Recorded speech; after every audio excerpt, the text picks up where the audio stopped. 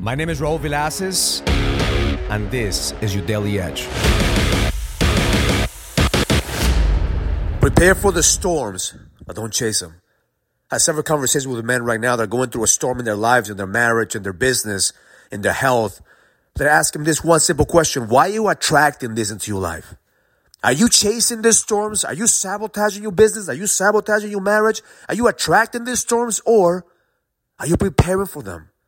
The biggest difference is, do you believe you're worthy of peace? Do you believe you're worthy of abundance? Do you believe you're worthy of love, of impact? Because if you don't believe that you're worthy of all those things, you're always going to be attracting storms in your life, and that's going to become your identity. And I used to do that constantly. I used to pride myself that I'm a storm chaser, that I'm the fucking storm. When I realized that I was attracting storms into my life, because that was my identity. A fucking warrior, a fighter, always in the battle.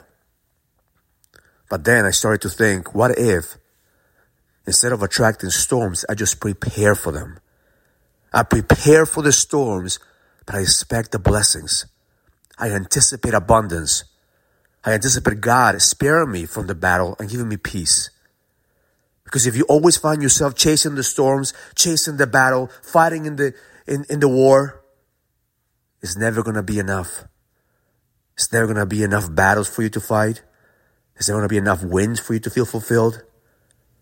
Fulfillment only happens when you realize that you're worthy of more, worthy of abundance, worthy of creating an impact, worthy of having peace in your life. So my intention for you today is to prepare for the storms, prepare for the battle, but don't fucking chase them. You choose what battle to fight. You choose what storm you're going to face. And if you find yourself constantly in the middle of the storms, ask yourself, why am I attracting this? Or what is life trying to tell me? What is God trying to tell me? Do I feel like I'm not worthy of peace, worthy of love, worthy of abundance? Because that's the shift that we have to make. Your business, your marriage, your health is a reflection of your belief system. How worthy do you feel that you are of abundance? How worthy do you feel that you are of making an impact? Because if you don't feel worthy of all those things, you're always going to be chasing storms, because that's going to become your identity. It's time for us to prepare for the storm, but anticipate the blessings, because the best is yet to come. Have an amazing day. Learn it, live it, experience it. Love life. If you're a businessman and you're ready to lead, go to findmynextlevel.com so you can sign up for the Leadership Summit, an experience that's going to help you lead with power. Go to findmynextlevel.com. That's findmynextlevel.com.